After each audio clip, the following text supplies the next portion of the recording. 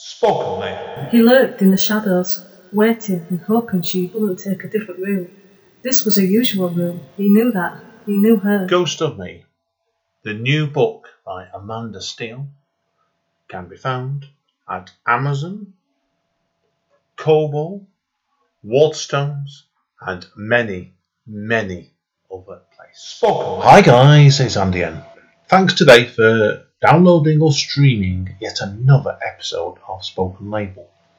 As you may or may not be aware, Spoken Label was started in the beginning of 2006, and currently we have well over 150 sessions recorded since then. Although you can find it on various networks, the full archive is available for streaming and downloading at Spoken Label bandcamp.com. It is a free download or free stream in there, but obviously if you feel like chucking me a few pennies that way, it'd be eternally grateful to help me keep this podcast going and keep improving my equipment, etc. Enjoy. Speak to you soon. Bye bye. Spoken Label. Hi guys, Andy N, Spoken Label, back in the house. We're over in Zoom land again today. Kudos to my good friend Rosie today, and Rosie has sent over to me and other friends today. And I've got a gentleman with me called Stephen Coates. Stephen, I actually knew already, is with a band. And the band, of course, is The Real Tuesday Weld. But we're going to talk to Stephen about his upcoming first start of a trilogy of last albums of this project and other bits and pieces. So, Stephen, would you like to introduce yourself first to everybody? Tell them, obviously, a little bit about yourself, where all your creativity came from, and we'll take it from there. Well, hi, Andy, and thanks for having me on the show. You were just saying before that this is your 200 and something. That's absolutely amazing. So I'm really pleased to be here. Maccarin. So I'm Stephen Coates. I'm in The Real Tuesday Weld, which is a band, and we've been going for about 20 years. And, people say, what does that mean, the Real Tuesday Weld? Well, Tuesday Weld is or was an American actress, as we used to say. And she's still alive, but she doesn't act anymore. And the reason that I call the band The Real Tuesday Weld is that when I was thinking about starting up as a band, I had these three very powerful dreams at the time. And one of those dreams was about the actor Tuesday Weld. I think it was because when I was a kid, I saw a film called The Cincinnati Kid, with Steve McQueen and her in it, and it really landed with me, that film, when I was very small. I don't know why. She must have stuck in my mind. Anyway, so it popped in. I thought, what's an interesting name, Tuesday Weld. So for a while, actually, I was just called Tuesday Weld, and then we thought, well, people are going to get confused. I don't know how they get confused between a glamorous American actor and me. But just in case they did, we decided to call it The Real Tuesday Weld. So that's how it all started. And that was a hell of a long time ago. Wow. I've seen the film, actually. I saw that when I was at university. I was at uni 20 years ago. I remembered it well. I thought it was a really good film it was at the time. And that's when I remember first hearing about your band some years ago, and I thought to myself, what a name for a band. Now, obviously, if people are interested in your band yourself, I know you've done quite a few albums over the years, haven't you? And what I can make out is at least 6, and the page on Wikipedia seems a bit more vague on that one. But have you found that over time with the band, has your approach to actually the albums changed much? Yeah, I mean, absolutely. So I think there's probably 6 or 7, and it gets a bit complicated because I've done, as well as those, we've done like myriad EPs and singles and collaborations with other people, and a lot of collaborations with animators, actually. So for me, it's an interesting time, I think, Andy, because for me, the album, was always like a bit of a concept thing in itself, So I did an album called I, Lucifer back in the day, and that was a soundtrack to a book by a friend of mine, Glenn Duncan, who's a writer. And I, Lucifer is a soundtrack to his book. Another album I did about 10 years ago, which is called Songs for the Last Werewolf, is another soundtrack to another one of his books. It's a set of songs, but it's songs inspired or connected with the books. And then my other albums, they had a kind of rough concept. And I think that was always the thing for me, is to try and group it round a concept. Now, these days, it's quite interesting because, of course, you could say, in a sense, what is the album? You know, we live in a Spotify era, which is amazing, by the way. And you know, with the advent of iTunes and then Spotify, it's like, in some respects, the album doesn't really exist anymore. But it is a useful framework to release stuff. And so over the years, you know, I was fortunate enough to be the generation that signed to a record label. I was signed to a big indie in the UK and a big indie in America. And, you know, I sort of came out at that time when, you know, albums came out on CDs, you know, and there was a whole thing around the physical thing, you know, and I'm really pleased that I'd got that, you know, on my shelf in here somewhere. It's got all the CD stuff. And of course, it's not really like that anymore. I mean, thank God we're going through a vinyl renaissance. Oh, yeah. We can put stuff on vinyl, you know, because it's very difficult otherwise, even though people, and I'm one of them, don't really consume music in the way that we used to, like, you know, an album.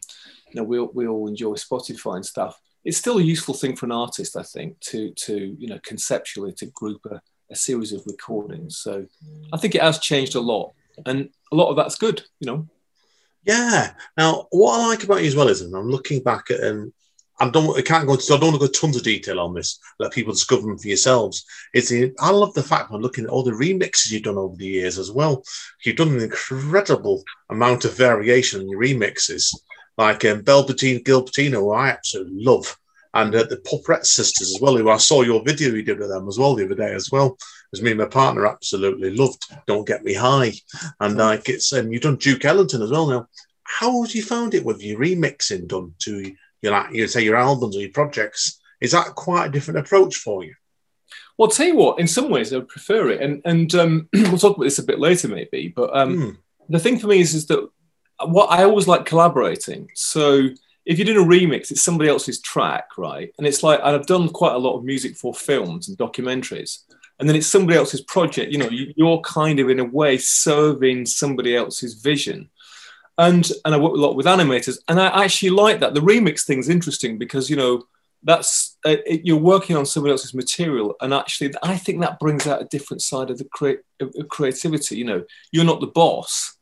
I mean, one of the big come downs for me, one of the big sort of you know, learning experiences is that a few years ago I got asked to do songs for a computer game called LA Noire, right? It's a massive role-playing game, right? Oh wow! and you know, I got a phone call on Christmas Eve, right, from Los Angeles, and I wouldn't normally have answered it because I was with my family, but I thought, oh, Los Angeles, that could be lucrative. So I answered the phone, and it was the guy from Rockstar Games in LA, and they were doing this computer game called LA Noire. It's like set in the 40s. And his first question to me was, could you write a song about a heroin-addicted jazz singer who might be a pyromaniac? And I said, totally. Yeah, I can imagine what I know you, Stephen. That's just your cup of tea. That the thing is, for me, that's ideal in a way, because it's sort of like, it was like they gave me a brief, you know what I mean? And I found it easier. So, and you know, so doing that project. But the interesting thing about that is that I've worked with quite a lot of filmmakers, and if you work in film, right, you know, it's not your project, and it doesn't really matter whether you've made a wonderful piece of music that fits this scene perfectly. Then they'll go and chop 15 seconds out of the scene, right? And you'll be like, yeah, but that's going to ruin the music. And it's like, yeah, and it's like, you know, it's your opinion doesn't really matter that much. Well, in the computer game industry, right, you're a notch lower than that, right? Oh, wow. So even though I was writing the songs for that computer game, you were down there with the people who are providing the sandwiches and the security. You know, it's like these guys do the security, these guys do the catering, and then there's the guy who does the music. Oh, wow. You know what I mean? And actually, that was a sort of ego-bruising experience. But actually, at the same time, I quite enjoy it. So that was a very long-winded answer to your question. But in terms of actually remixing and all that other stuff, is that I like it because in some ways it takes the pressure off. You know, it's like you've got to turn your creativity to somebody else's vision. Yeah, I've always believed in me doing this sort of projects like that. I've done, not on the level you've done, I've always love working with people. You get something from it every time you do. Even if it doesn't go the way you want it to go, you come away with some sort of, it's experiences really, I suppose, isn't it? So, Yeah, well, yeah, I'm sure you found this. I mean, haven't you had the experience where you've done something for somebody and great, and they've come back and said, like, not sure about that. And you're thinking, hold on a minute. But then they push you to do something else. And even though at first you might be quite resistant to it, then in the end, it's actually, yeah, ends up being better in some way because you're being pushed out of your hat. Do you know what I mean? We've all got I don't know about you, but I've got a habitual way of working.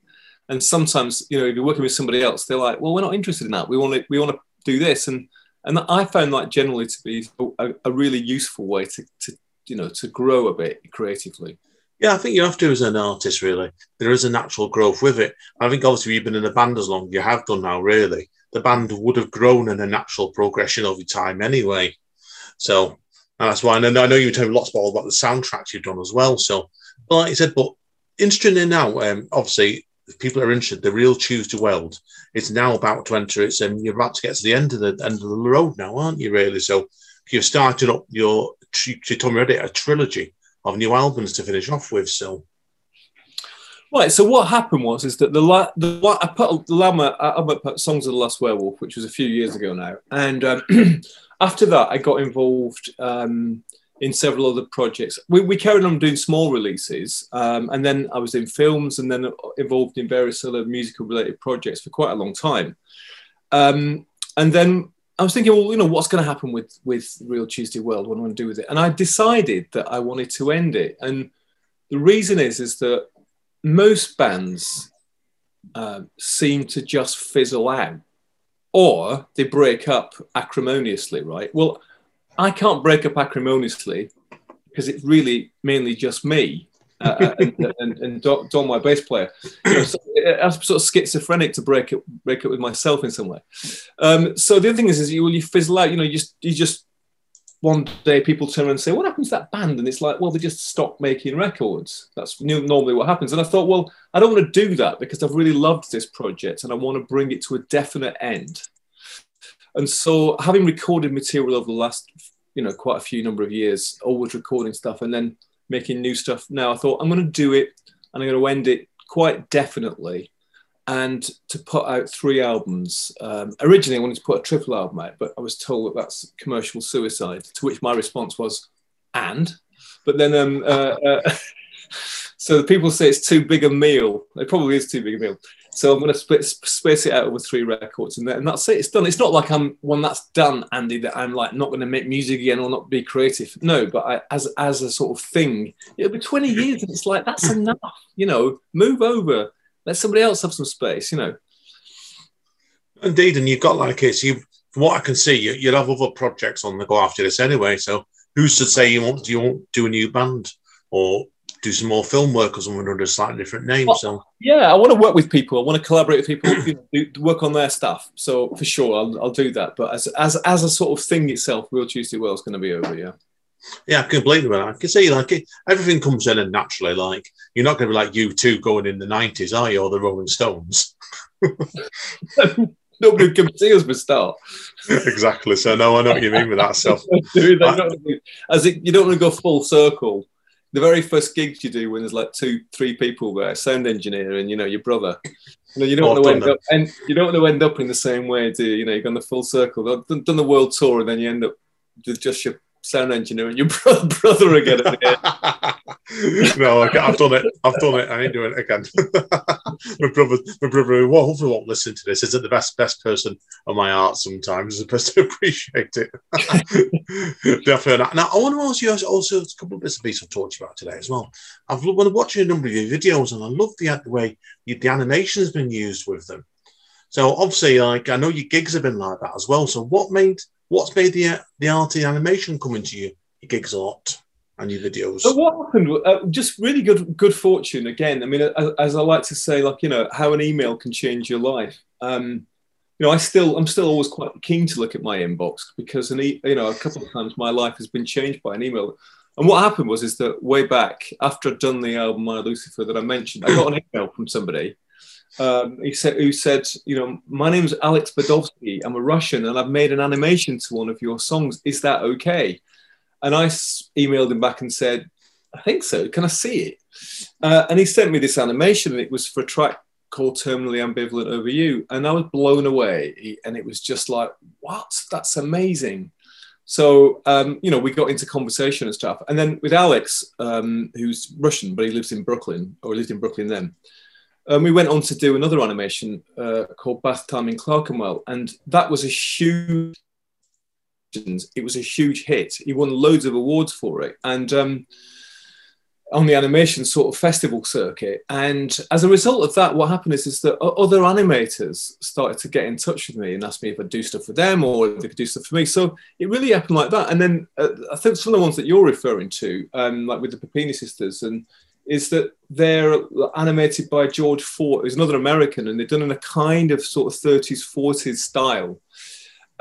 They take forever. It's a real labour of love that George's done. We've done 4 with him. And I hope to finish off this whole cycle with 1 more with him. So it was really just good fortune, actually, A lot of it is really this sort of thing. It's luck of the draw, as you tell me. Like I said, pick up the right phone call, stumble onto the right email.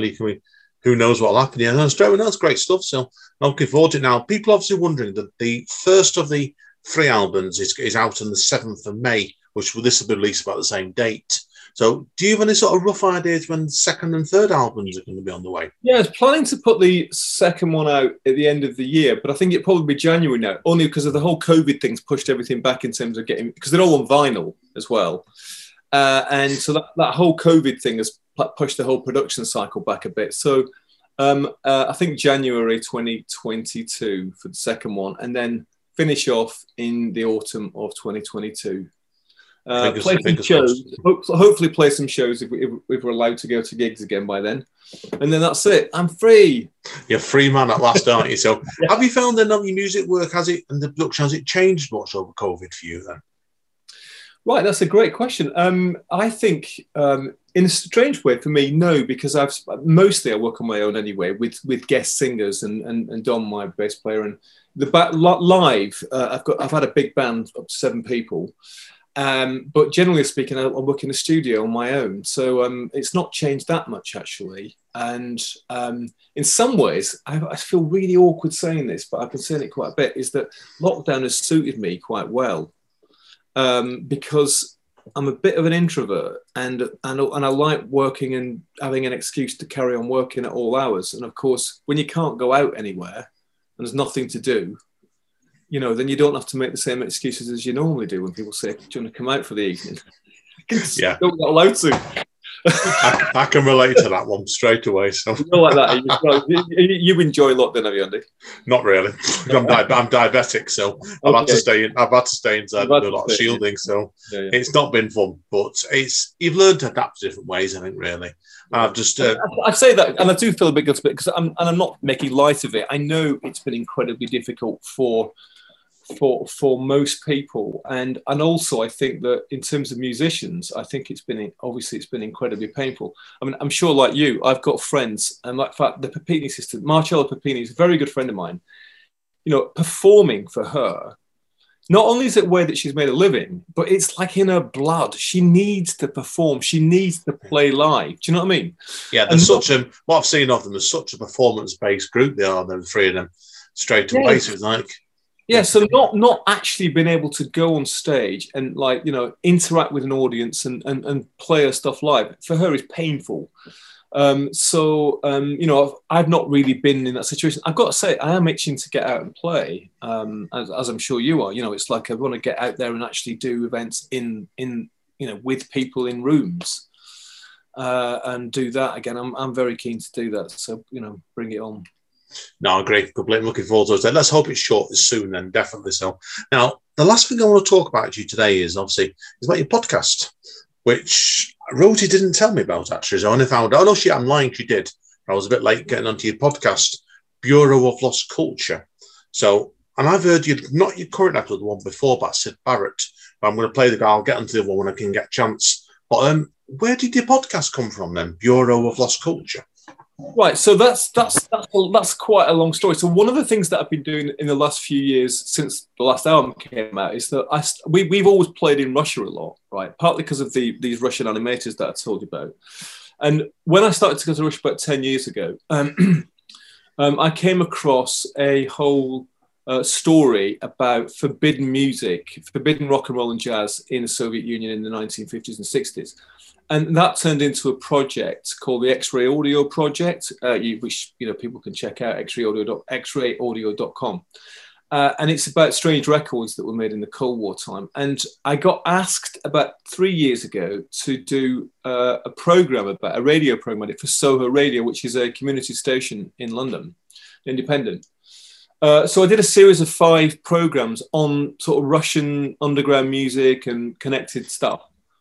And then when that was over, I was really enjoying doing them. And then they just asked me if I wanted to carry on. And so it sort of metamorphosized into a podcast program about counterculture and underground stuff from the 50s and 60s and more recently from 70s.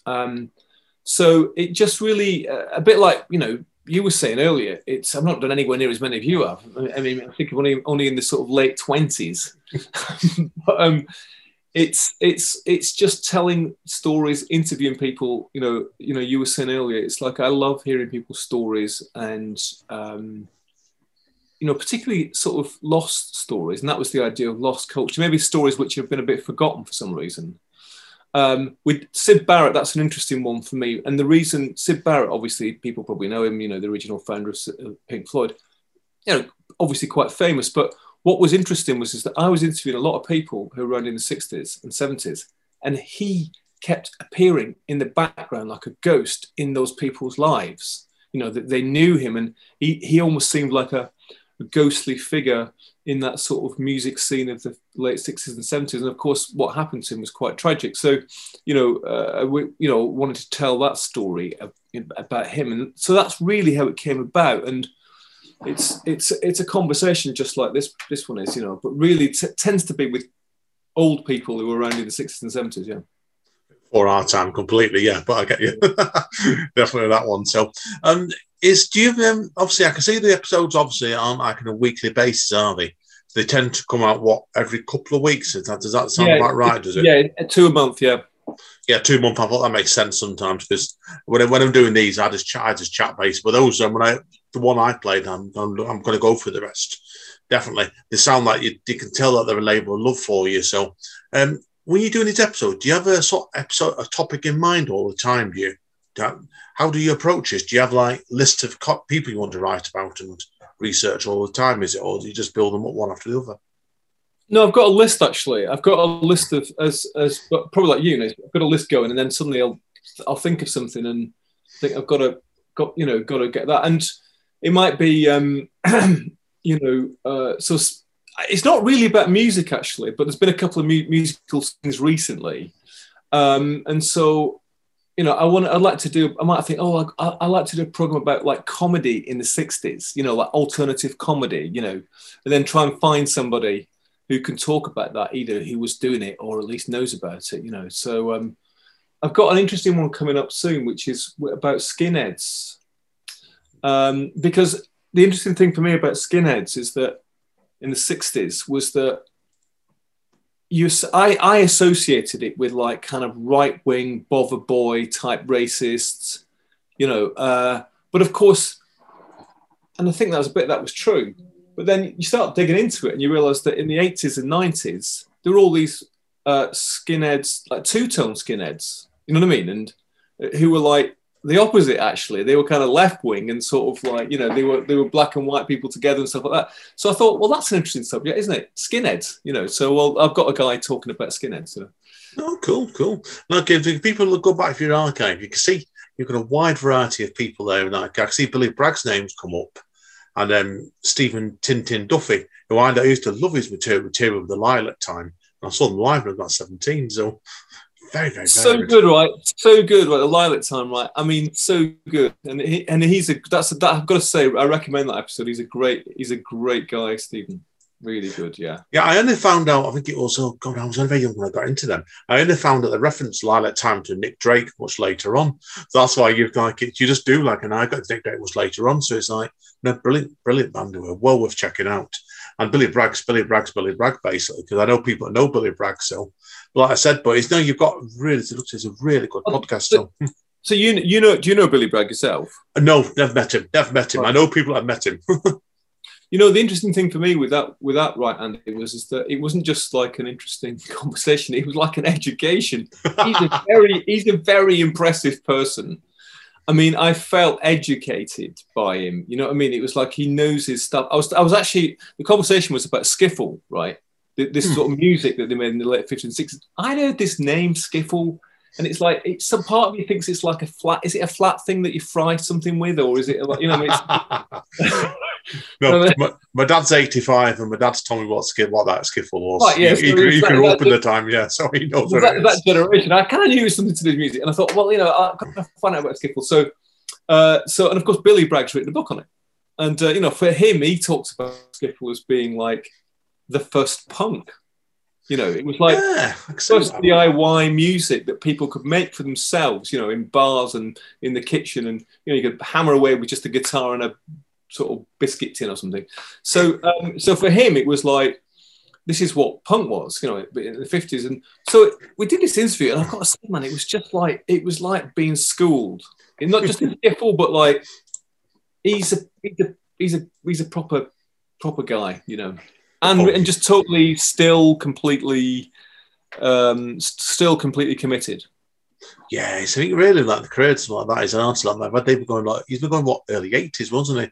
So it's like it's to keep going as long as he has done, probably before that actually. But respect anybody that carries on that long. Well, he always says he describes himself as a punk. So I guess he must have got going in the 70s, I suppose. Yeah, must have been really one way or another. Either way, fantastic bloke. What I've heard. So I know people from a festival that have had him on still, and they told me what a great bloke he was still.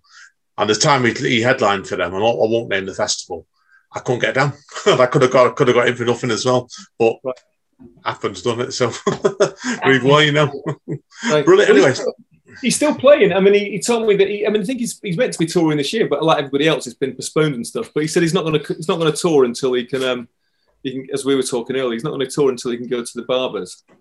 I think that applies to all of us at the moment. That one, because people are wondering today. My hair is getting very long at the back, and it's the longest I've had it in about 10 years. And Stephen, I think yours is probably like I said, you need a good pair of clippers on it like mine, doesn't it? So I'm getting worryingly close to having a mullet. I tell you how bad my hair used to be when I was in my early 30s. It went straight down past my shoulders.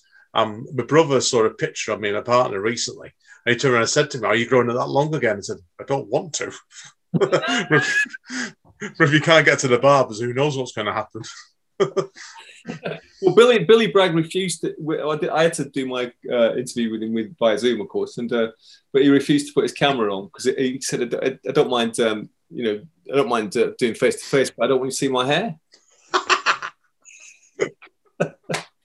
Oh, I love it! Oh, that's brilliant. Lockdown hair. And of course, people are wondering, we do have the video on today, but you're not going to see how bad our hair is. Please, no. Anyway, that's pretty well my questions today, Stephen. Obviously, if people want to find out more about your band, where are the best going? Yeah, so TuesdayWeld.com, WELD as in welding, as in, something that you get stick pieces of metals together. .com is the best thing to do. And or you can join us, of course, on the usual places, Real Tuesday Weld on Facebook and stuff. So yeah, I would love to hear from people. And thanks. I know. I've seen you on Twitter. I've seen Instagram as well. So you've been on all the usual networks anyway. All the usual stuff. Yeah. And listen, Andy, thanks a lot for inviting me. I really appreciate that. And it's been great fun today. It's been great fun. I'm looking forward to when I'm back in the office next, whenever that is. Please know it's my job and be shielding at home. I've got your podcast about to subscribe to an iTunes, and it's brilliant. So I'm going to be because I can listen to a podcast and iPod in work. I'll be doing that first couple of days back in work in April. Oh, thank you so much. Brilliant. It's been a pleasure today, Stephen. So hang around, mate. We need to talk a quick bit further. Good. This is Andy N signing out. It's been a pleasure today. See you soon, guys. Spoken, mate.